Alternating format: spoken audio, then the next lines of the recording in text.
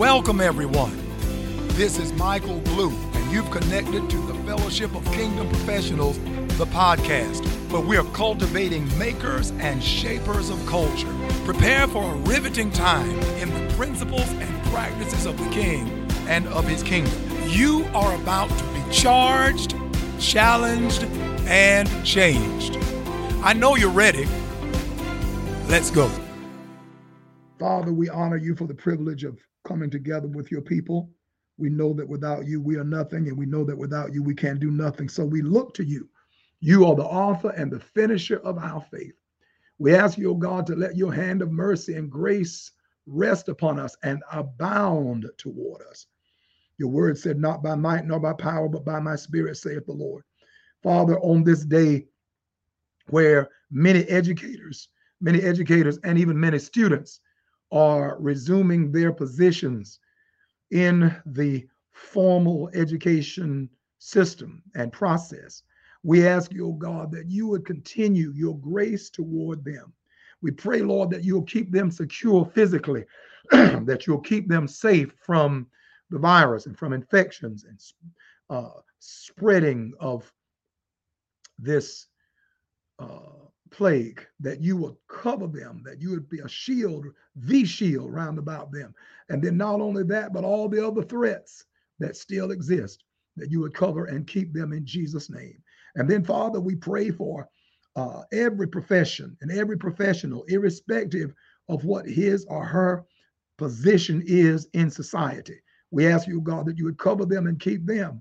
And, oh God, grant to us greater grace that we will be able to better serve them and better equip them for the advancement of the kingdom of God.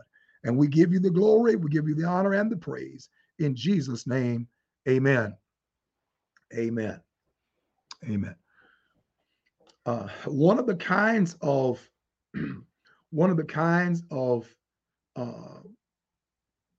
items that we enjoy celebrating is the item of promotion, advancement in your profession.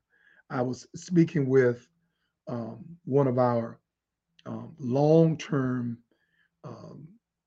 participants in FKP, the Monday FKP, and she was sharing with me that she, in her profession, she is an educator, but this year she is also being called upon to be a mentor. And I got excited. I didn't want to extend the conversation, but I got excited because I thought about our extensive discussions about mentorship that we had over the past several months. And so I was really excited about that. And my hope is that something that was shared during that season will undergird her and support her as she takes on this new role as a mentor of other professionals. I think that's exciting. All right. Well, also with this being the last full month in the summer, and the last full month before we go into the last quarter of the year, we talked about the fact in the first session this morning that most of the observances that we see are not very deep, serious kinds of observances. Most of them are rather lighthearted. This month is Admit You're Happy Month, Family Fun Month, Catfish Month, Picnic Month, Peach Month. You understand? Those are rather lighthearted. But there are some serious elements. Eye Exam Month, Golf Month, those who are into golf, although that could seem lighthearted, but as we know, golf is a multi-billion-dollar industry, and as it's been stated, many of the most important business decisions that affect many of us are made on the golf course. So that's very serious. Romance Awareness Month. Romance typically or characteristically can lead to the formation of a family. The family is the basic unit of society, so that's pretty serious. Water Quality Month as well. Then There is week 1 this week, National Simplify Your Life Week. Next week, National Smile Week. Week 3, Friendship Week. Week 4, Be Kind to Humankind. Yesterday was Friendship Day and International Forgiveness Day. That's powerful. Also, it was Sisters Day. An example of the lighthearted aspect of it is today is Ice Cream Sandwich Day. Tomorrow, National Watermelon Day. Now, the 4th, I omitted this one, actually overlooked this one. The 4th is U.S. Coast Guard Day, Coast Guard. And that's certainly a very serious component of our military. We're grateful for the Coast Guard and for the work that those who are members of the Coast Guard do. So we commend any of you who are Coast Guard active or veteran, or you have family members who have been. All right. Very, very good. All right. We're going to go to our discussion. As you know, we are continuing, or as many of you would know, we're continuing in our topic, the arc of influence. And we are using the term arc. We're using the term arc, but we could just as easily use the term trajectory. The word trajectory has become very popular over the past couple years. Have you recognized that? I've asked you that question before. Some of you haven't been with us. Have you recognized that the term trajectory is just a really popular term these days? And so we thought that to keep it from getting bogged down in overuse and cliche, that we would use another illustrative term. The word trajectory means the path of some projectile. It's the path of some projectile. And typically the path of the projectile, even if it is shot or projected or thrust straight up or diagonally, at some point, the effect of gravity is going to cause it to curve. So whether it's a bullet or whether it's an arrow or whether it's a jet, whatever it is, if it is thrown, if it is shot, if it is hurled, if it is propelled, the path that it travels is a trajectory. And the velocity may enable it to travel a straight path up or straight path over. But at some point, the effect of gravity is going to cause that path to curve and ultimately to go downward, unless there is a force that acts upon this thing that's arcing, that moves it back up. Okay. Well, that's a trajectory. The path is a trajectory, and that path is typically an arc. The arc of influence. What are we saying? We're saying that you have influence, and that influence can increase, can rise. And then there can come a point when that influence can begin to decline. And yet, it does not have to decline if there is another force that acts upon that influence to give it more impetus and consequent momentum.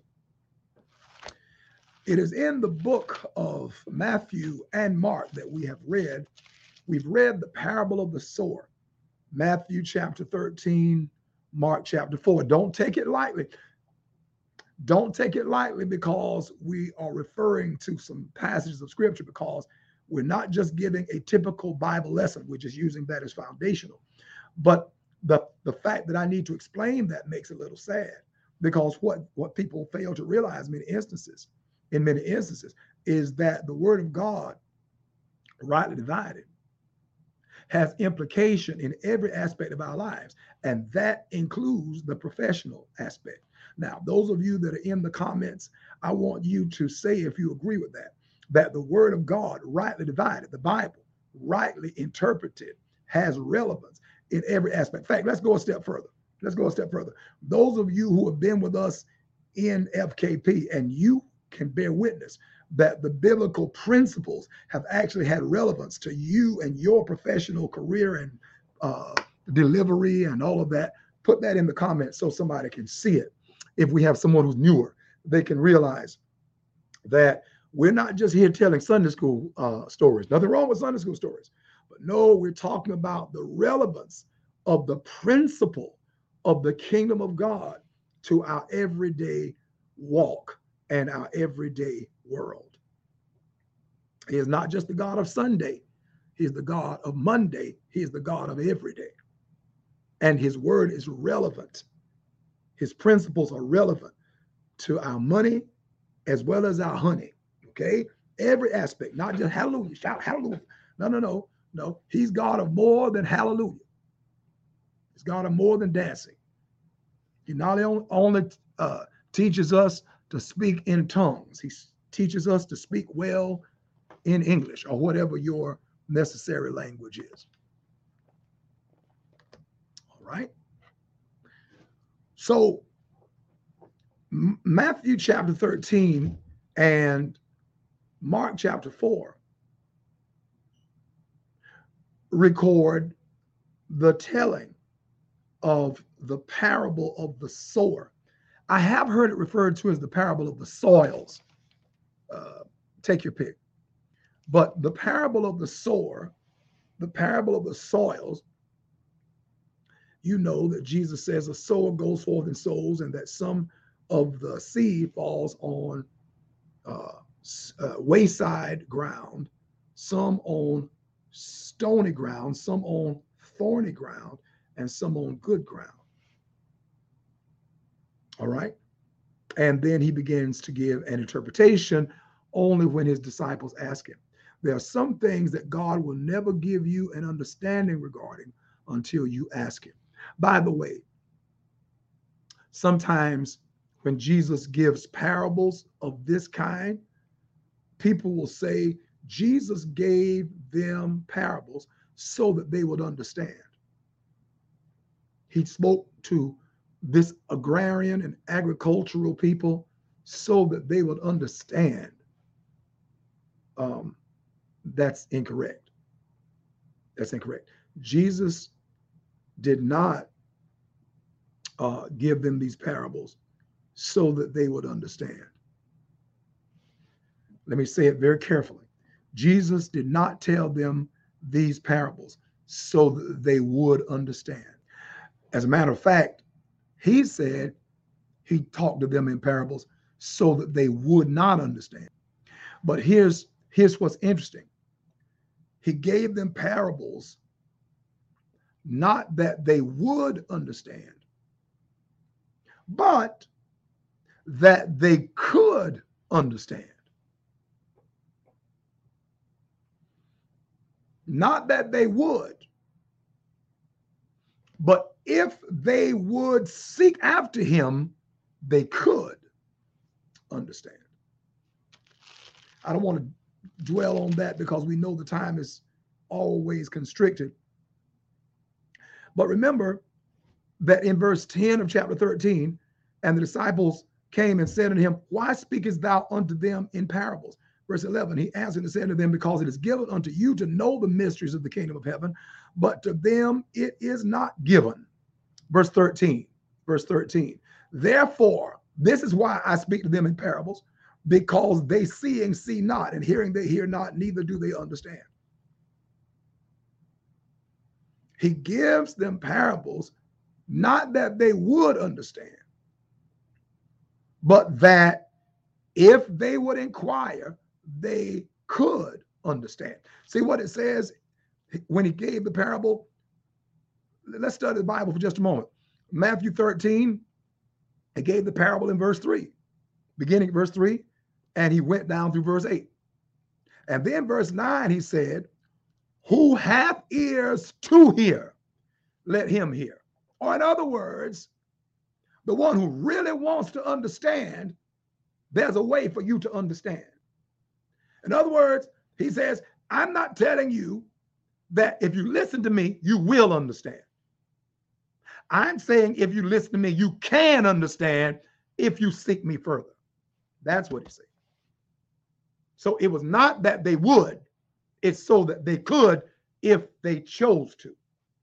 I'm being technical, but it's necessary because sometimes we gloss over everything and make everything. And oh, Jesus told stories so that people could relate. No, he didn't. No, he didn't. He told, you understand, he told those stories so that the understanding would be accessible. But it's only accessed, though it's accessible, it's only accessed if they would press in and ask him, what does that mean? See, he only explained to the disciples when they asked him, what do these things mean? If you read the Matthew, Mark, and Luke account, they came to him afterward and said, hey, what does this mean? That's not the only time. Remember that time when he was leaving the temple and they were showing him how beautiful the temple was? And he said, all this stuff is going to be torn down. The Bible says they came to him as he sat on the Mount of Olives and asked him, tell us, when shall these things be? And what shall be the sign of that coming of the end of the world? He didn't just automatically say, hey, boys, let me tell y'all how it's going to be. No. They came to him. He that have ear and ear to hear. That means you desire to know. You're pressing in to know. And so the whole point in bringing that up is this. There's some things that God will only tell you if you ask him. There's some things God will reveal to you only if you ask him. There's some things that God will give you understanding regarding only if you ask, only if you inquire. He is the consummate gentleman, and he will not intrude upon you. Now, he is the judge and he is the owner, so he does what he has to do. But beyond that, he's the gentleman, and until you inquire, he's not going to intrude upon you. 13 and 23 has been our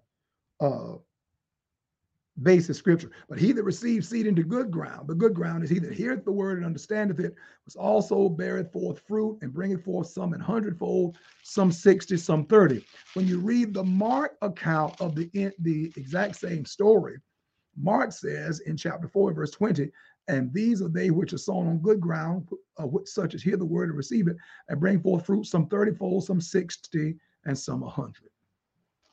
Notice that in the Matthew account, he goes 100-fold, 60-fold, 30-fold. Notice that in the Mark account, he goes 30-fold, 60-fold, 100-fold.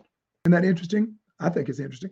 Why did Jesus go in a different sequence? Why, with one, does he start at 100 and step downward? And with one, he starts at 30 and goes upward. Why is that? All right. So when we study the parables, again, we've got 4 kinds of soil. Soil is earth, correct? Earth. And earth represents humankind. Remember that God called the first man earth. He called the first human being, male and female, earth. Adam or Adam is earth. And so when we look at 4 soils, we're looking at humankind. We're not just looking at dirt. We're looking at humanity. Not because we are only dirt. We're not only dirt, but dirt is our domain. That is, the earth is our base of operations. So he doesn't just call us earth because we have physical earth houses, though we do. But he calls us earth because earth is our domain. Earth is our sphere of primary influence, primary sphere of influence. You have that? And so when he says the sower sows the seed, remember this. We talked about the fact that interpreting, when we interpret the parables, that there are 2 ways that this parable may be legitimate interpreted or given interpretation. Forgive me for speaking too quickly there. Okay. The verb is interpret, not interpretate. Did you hear that? Let me say it again. The verb is interpret, not interpretate. Okay. Interpretation is the noun version derived from the verb interpret. It's almost like conversate. Have you heard anybody say that I want to sit and conversate with you? technically, that's not accurate. It's converse. And then if we converse, we'll have a conversation, but we didn't conversate. Now, people use uh, use a misusage long enough and it becomes standardized. But initially, it was converse, not conversate. Well, same thing is true with interpret. It is interpret, not interpretate. We're kingdom professionals. We want to know, right? We want to be articulate. I want to be articulate. Okay, so here we go. Jesus says that there are four soils or four kinds of soil. And he tells us that the wayside soil, let's start there. The wayside soil is the place where the seed falls. The seed falls and the birds come and get it. 13:4. And when he sowed, some seeds fell by the wayside, and the fowls came and devoured them up. Got it? And Jesus said, he said this, he said, that represents we know the seed is the word, right? The seed is the word. 13:19. When anyone heareth the word of the kingdom and understandeth it not, then cometh the wicked one and catcheth away that which was sown in his heart. And then Mark, that was the Mark account.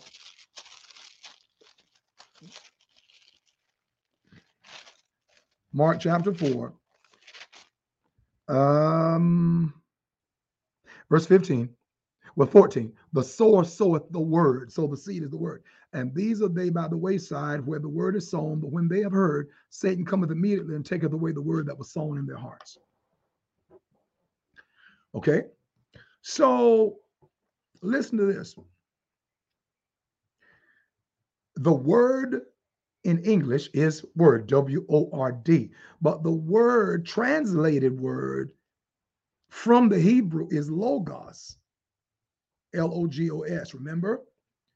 The Bible says, in the beginning was the word, and the word was with God, and the word was God. Now, there's one God. There's one God. The Bible tells us, hear, O Israel, Deuteronomy 6:4, hear, O Israel, the Lord our God is one Lord, and thou shalt love the Lord with all thy heart, soul, mind. So that's the great declaration of monotheism, one God. And yet the one God is revealed to us as having three distinctions in his being. Not three modes. We're not modalists, contrary to what some people have made of some parts of the body of Christ. No. There are three eternal distinctions within his one eternality. He is the Father, and he is the Son, he is the Holy Ghost at the same time. Father, Son, and Son is also Word of God and Holy Ghost at the same time. One God, though, not three gods, one God. And however, when we have sometimes when people have talked about the triune nature of God, they've made the statement, we talked about that this morning, the statement, he was the Father in creation, he was the Son in redemption, and he is the Holy Ghost in the church today. That sounds great, but that's an oversimplification. It's an oversimplification. And to the extent that it's an oversimplification, it is somewhat erroneous. Because the implication is that God the Father did the creating, God the Son did the redeeming, died on the cross and so forth, and God the Holy Ghost does the regeneration, the saving. Well, let's go back to that creation part. The scripture says, in the beginning was the Word. All right, stop right there. John 1:1. In the beginning was the Word. Stop right there. Verse 14 says, and the Word was made flesh and dwelt among us. Now, we almost readily identify then the Word and the Word made flesh That's the man Christ Jesus. That's the one that we call Son of God, right? But according to the scripture, this Son of God did not begin to exist when he took on flesh. Go back to the verse. In the beginning was the Word was or existed with God, concurrent with God, and the Word was God. The same was, and it really helps if you understand the word was there to mean existed. In the beginning existed the Word, and the Word existed with God, and the Word existed God. That's what was means, exist. Verse 2, the same was, or the same existed in the beginning with God. Verse 3, all things were made by him. Him who? The Word who later was made flesh. All things were made by him. Somehow, in the mystery and the majesty and the magnificence and the beauty of God, the Father purposes creation, but it is the Son who performs the creation. I can't explain it. I can't explain it because he's one God.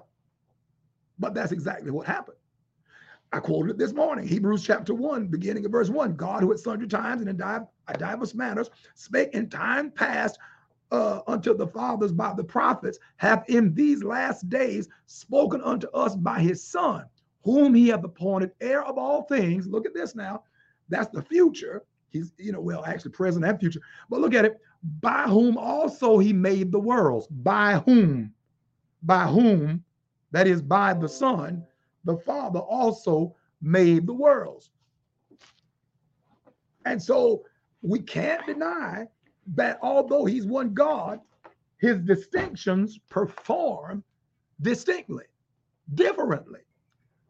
All right. So the Logos is the one we identify as the man Christ Jesus. And the reason why that's important, let me tell you why that's important. Because the word translated word, where Jesus said the seed of the word is Logos. What does that suggest? It suggests that the Logos put a measure of himself in each one of the soils. God made an investment in humanity. God, the sower, makes an investment of himself, the Logos, into humanity. The Logos, capital L, takes aspects of himself. I knew I had somebody who's a computer specialist on it. Either the Lord told me or my common sense told me, but somebody told me there's somebody that's got a word about this battery. Thank you, Brother Covington. Is everybody clear? All right. I'm going to say it one more time. The capital L Logos, that's why we have professionals. The capital L Logos gave a measure of his lowercase l Logos, every human being. See, notice he did not put the seed in just the good ground. Now, the good ground, those are the people who end up being saved. But he didn't just put his seed in the good ground. He put the seed in all four. Brother Blue, what are you saying? I'm saying that same book of John, chapter 1 and verse 9, says that Jesus is the true light that lighteth every man that cometh into the world. Not every saint, every human. Every human being is given an aspect of God's own beauty, God's own magnificence. Elder Porcher pointed out, and he's exactly right, the term is communicable attributes of God. Now, attribute, of course, that means characteristics. Communicable means those that he can share. There's some aspects of God, of God's character and God's ability, of God's essence, that he can't share. Because to do that, he'd have to make another God. And even God can't make another God. Right? There's some things God can't do. You know that, of course. The Bible explicitly says, can't lie. Says he changes not. Right? we know that he cannot deny himself. Number of places the Bible says God can't do certain things. And one of the things he can't do is that he cannot create another God. God cannot create another God. Right? See, God cannot create another God because by definition, God is uncreated. And so if God created another God, that being would not be God. He'd be a creature. A creature is the product of creation. So there's some things God can't do. All right. So, but God does have certain communicable attributes. He can't make us God, but he can make us godly. Okay. He cannot make us eternal, but he can give us eternal life. That makes sense? And so he cannot make us the capital C creator. That belongs to the Logos. But what he does is that he gives us creativity, lowercase c. You got it? So he is the creator. He makes us, lowercase c, creative. He is Lord, capital L, of Lords, lowercase l. We are not capital L, but we can be lowercase l. What I'm trying to tell you is that James 1:17 says, every good gift and every perfect gift is from above and comes down from the Father of lights. I'm telling you that if you sing, or if you draw, or if you speak, or if you write, or if you organize, or if you plan, or if you design, if you calculate, if you reason, if you prognosticate, if you medicate, if you adjudicate, if you calculate, if you transact, if you are an analyst, if you are a strategist, if you are a therapist, if you are a man or woman of military might, if you have sports prowess, whatever you have, it is an attribute of God. It is a lowercase l logos that was imparted into you by the capital L logos. We have cosmetologists on here. Well, our God is the creator of the cosmos. Okay? And he has given you an aspect of his own creativity. I use that illustration. I think it's a nice little one, that when people go to see the cosmetologist, a lot of times the reason why they do it is because their hair is all out of order, right? And they go in there with their hair out of order and sometimes their head out of order. And the cosmetologist takes what's out of order and puts it in order. Well, the Greek term for a system out of order is chaos. Okay? The Greek term for a system in order is cosmos. In other words, the cosmetologist takes chaos and transforms it, fries it, dyes it, and lays it to the side. Cosmos. That's why he's called cosmetologist. They're taking chaos and making it into cosmos, taking disorder and putting it into order. Well, where do you get that from? Where you get that from? Oh, I got that from Betty Stevens. Where'd you get that from? I got that from the beauty school. No, you didn't. Not ultimately. You know where you got that from? You got that from Genesis chapter 1 and verse 1. In the beginning, God created the heaven and the earth. Verse 2, and the earth was tohu vabohu. That's what it says in the Hebrew. It says, and the earth was tohu vabohu. The Hebrews still use that term these days. It means tore from the floor. It means messed up. That's what it means, okay? The earth was without form and void.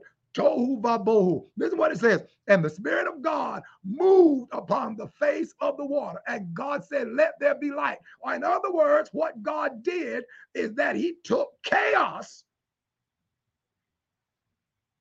and changed it into cosmos. God is the first cosmetologist.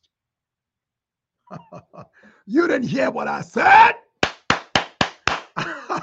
I said, God, I got to get back on this lesson. God is the first, capital C, cosmetologist. All you folk with these shops and these places of business, you owe a debt of gratitude to the one who created you, because he imparted to you his cosmetological logos. Wait a minute. Do you know that in order for you to have cosmetology, you've got cosmet, and then you've got ology? Study it. It's got logos in it. I'm trying to tell you. It is as if he broke off a piece of himself. I think I just read where and it's not, I don't think it's original with her, but she just tweeted a few minutes ago, an hour or so ago, Dr. Trim said that you're a masterpiece because the master broke off a piece. That's exactly right. That's exactly what happened. That's what we're teaching. The capital L Logos Bishop Hayes broke off a piece. He's the first cosmetologist. And if you don't want to go with me there, then you got to go with me over to Psalm 149, where the Bible said, God said, talking about cosmetologists, he said, I will beautify the meat with salvation. God takes salvation and gives you a makeover, except he gives you a make under that becomes a makeover. He's the original cosmetologist. Go ahead, Sonia Blue, been a hairstylist for over 30 years. You didn't know you were following Jesus the whole time. Yes, sir. Come on with it.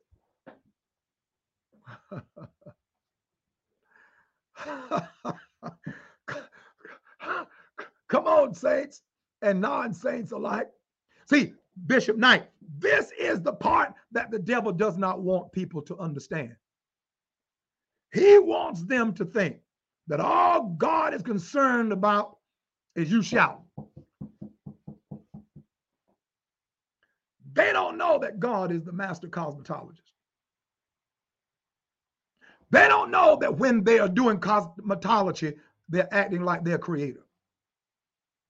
They don't know. Wait.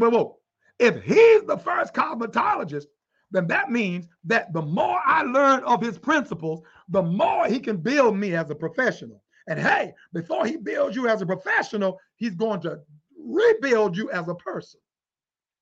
Because you are no more powerful or professional than you are personally.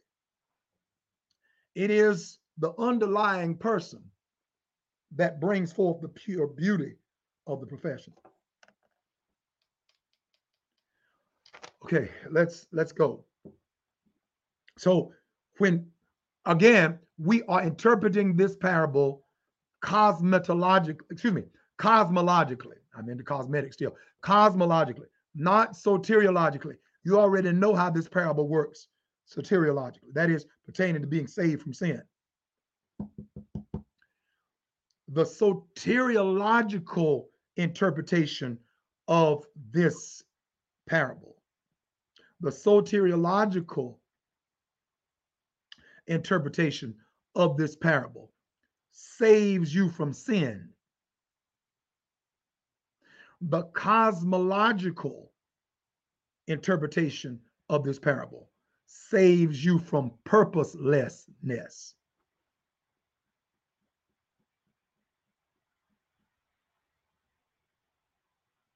Okay?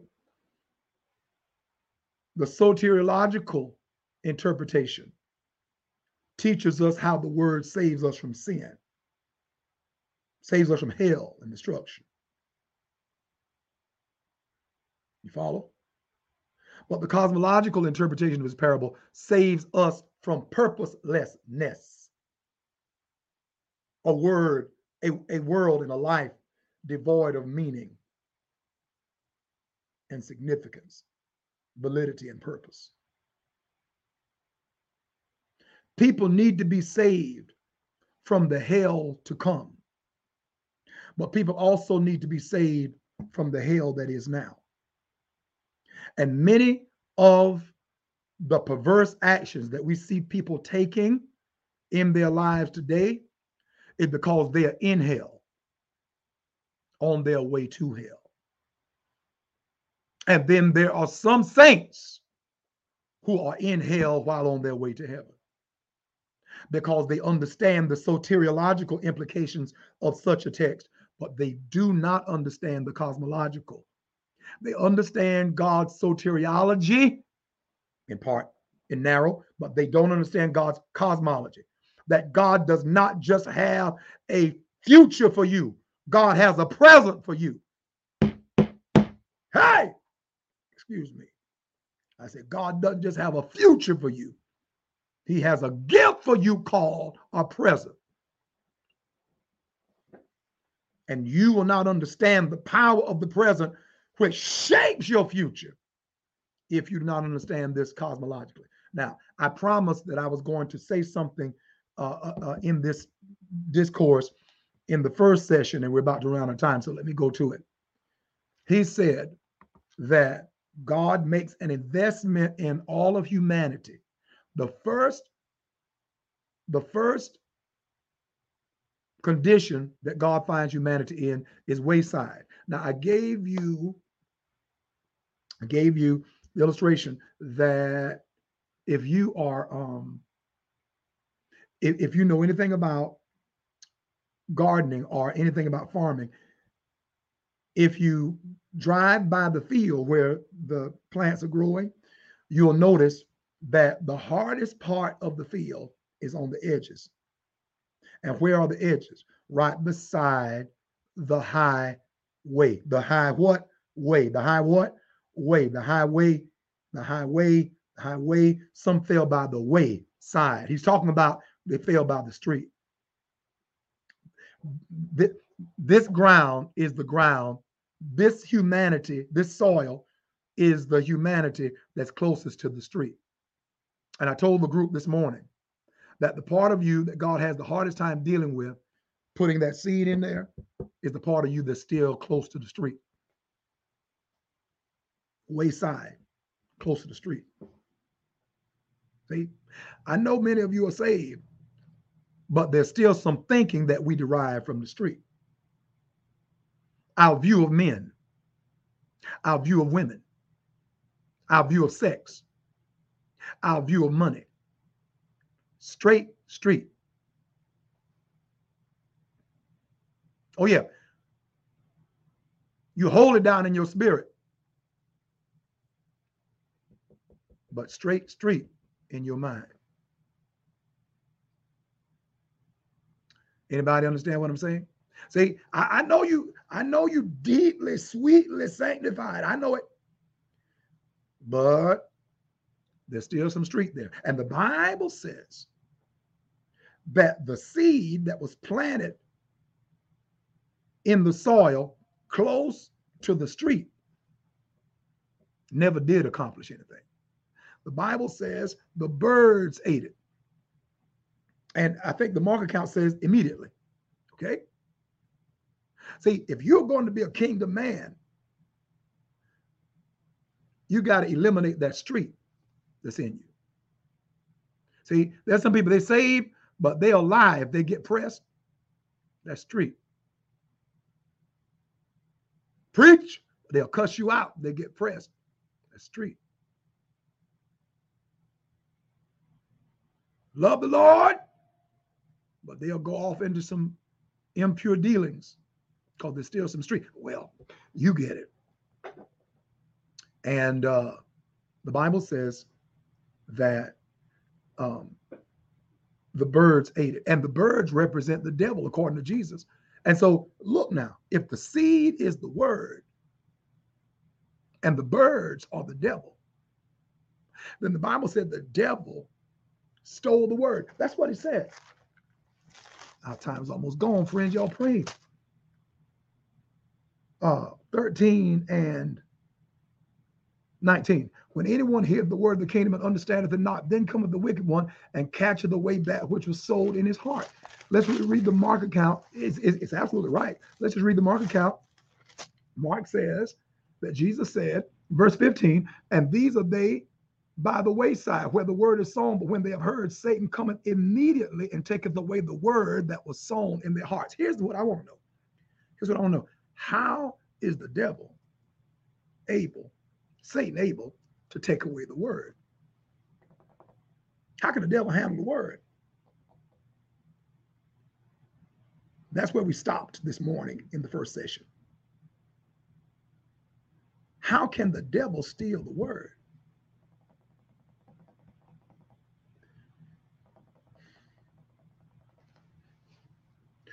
Shall we pause and pick this up next week? You know, we'll be back, God willing, next week. Shall we pause and pick this up next week? Because we're almost out of time.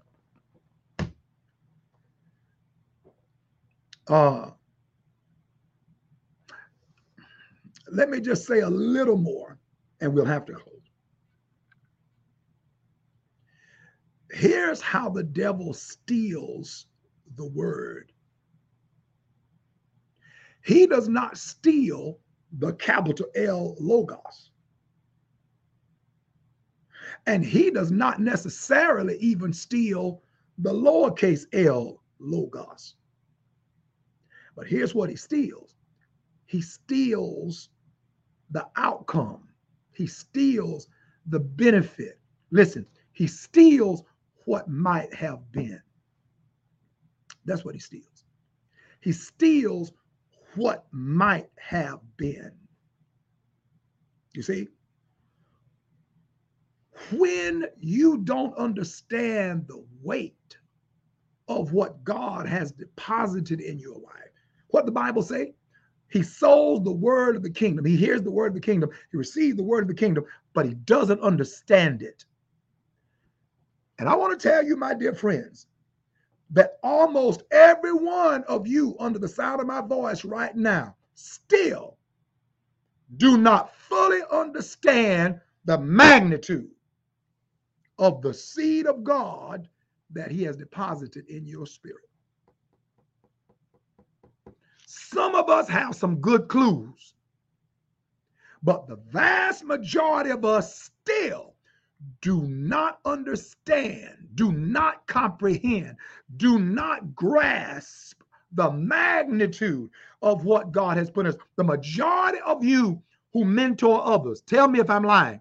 The majority of you who teach others, the majority of you who try to encourage and uplift others, one of your main problems with them is that they don't see the potential. They don't see the possibility. What is a possibility? What is potential? It's seed. Seed is potential. The word of God in you as potential. The ability of God in you as potential. One of the hardest challenges, one of the hardest discussions that you'll have with anybody that you're responsible to teach is to get him or her to be still long enough till you can help them see the scope of what God has deposited in their lives. Either they minimize it or they distort it. Either they don't think they have anything or they think that they have so much, but the so much they think they have is really not their destiny. They're about to make a fool of themselves. They don't understand the seed. Seed is possibility. Seed is potential. Seed is promise. When God says, I put my seed in you, he said, I put my possibility in you. I put my potential in you. I put my promise in you. I put my destiny in you. I put my ability in you. I put my capacity in you. Are you listening to what I'm saying?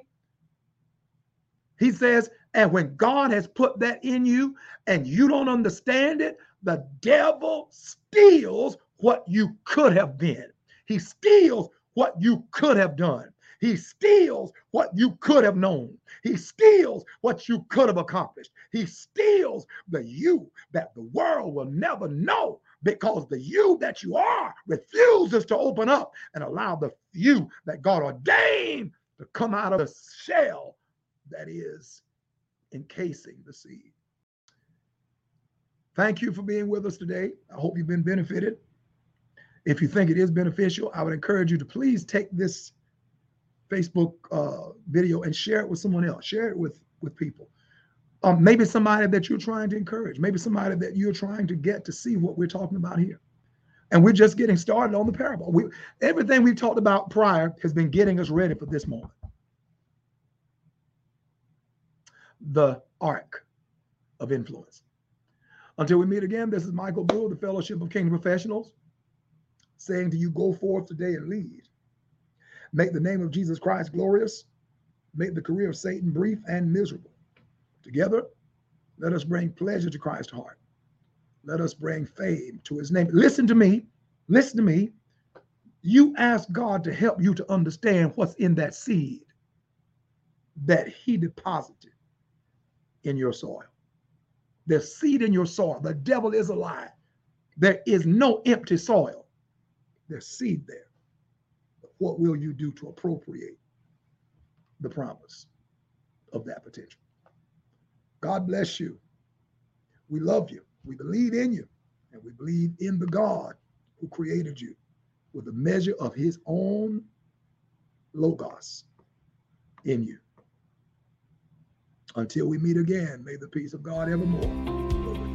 Thank you for listening to the Fellowship of Kingdom Professionals, FKP, the podcast. If you'd like more engagement, click the link in the show notes to join like-minded professionals in the FKP Facebook group.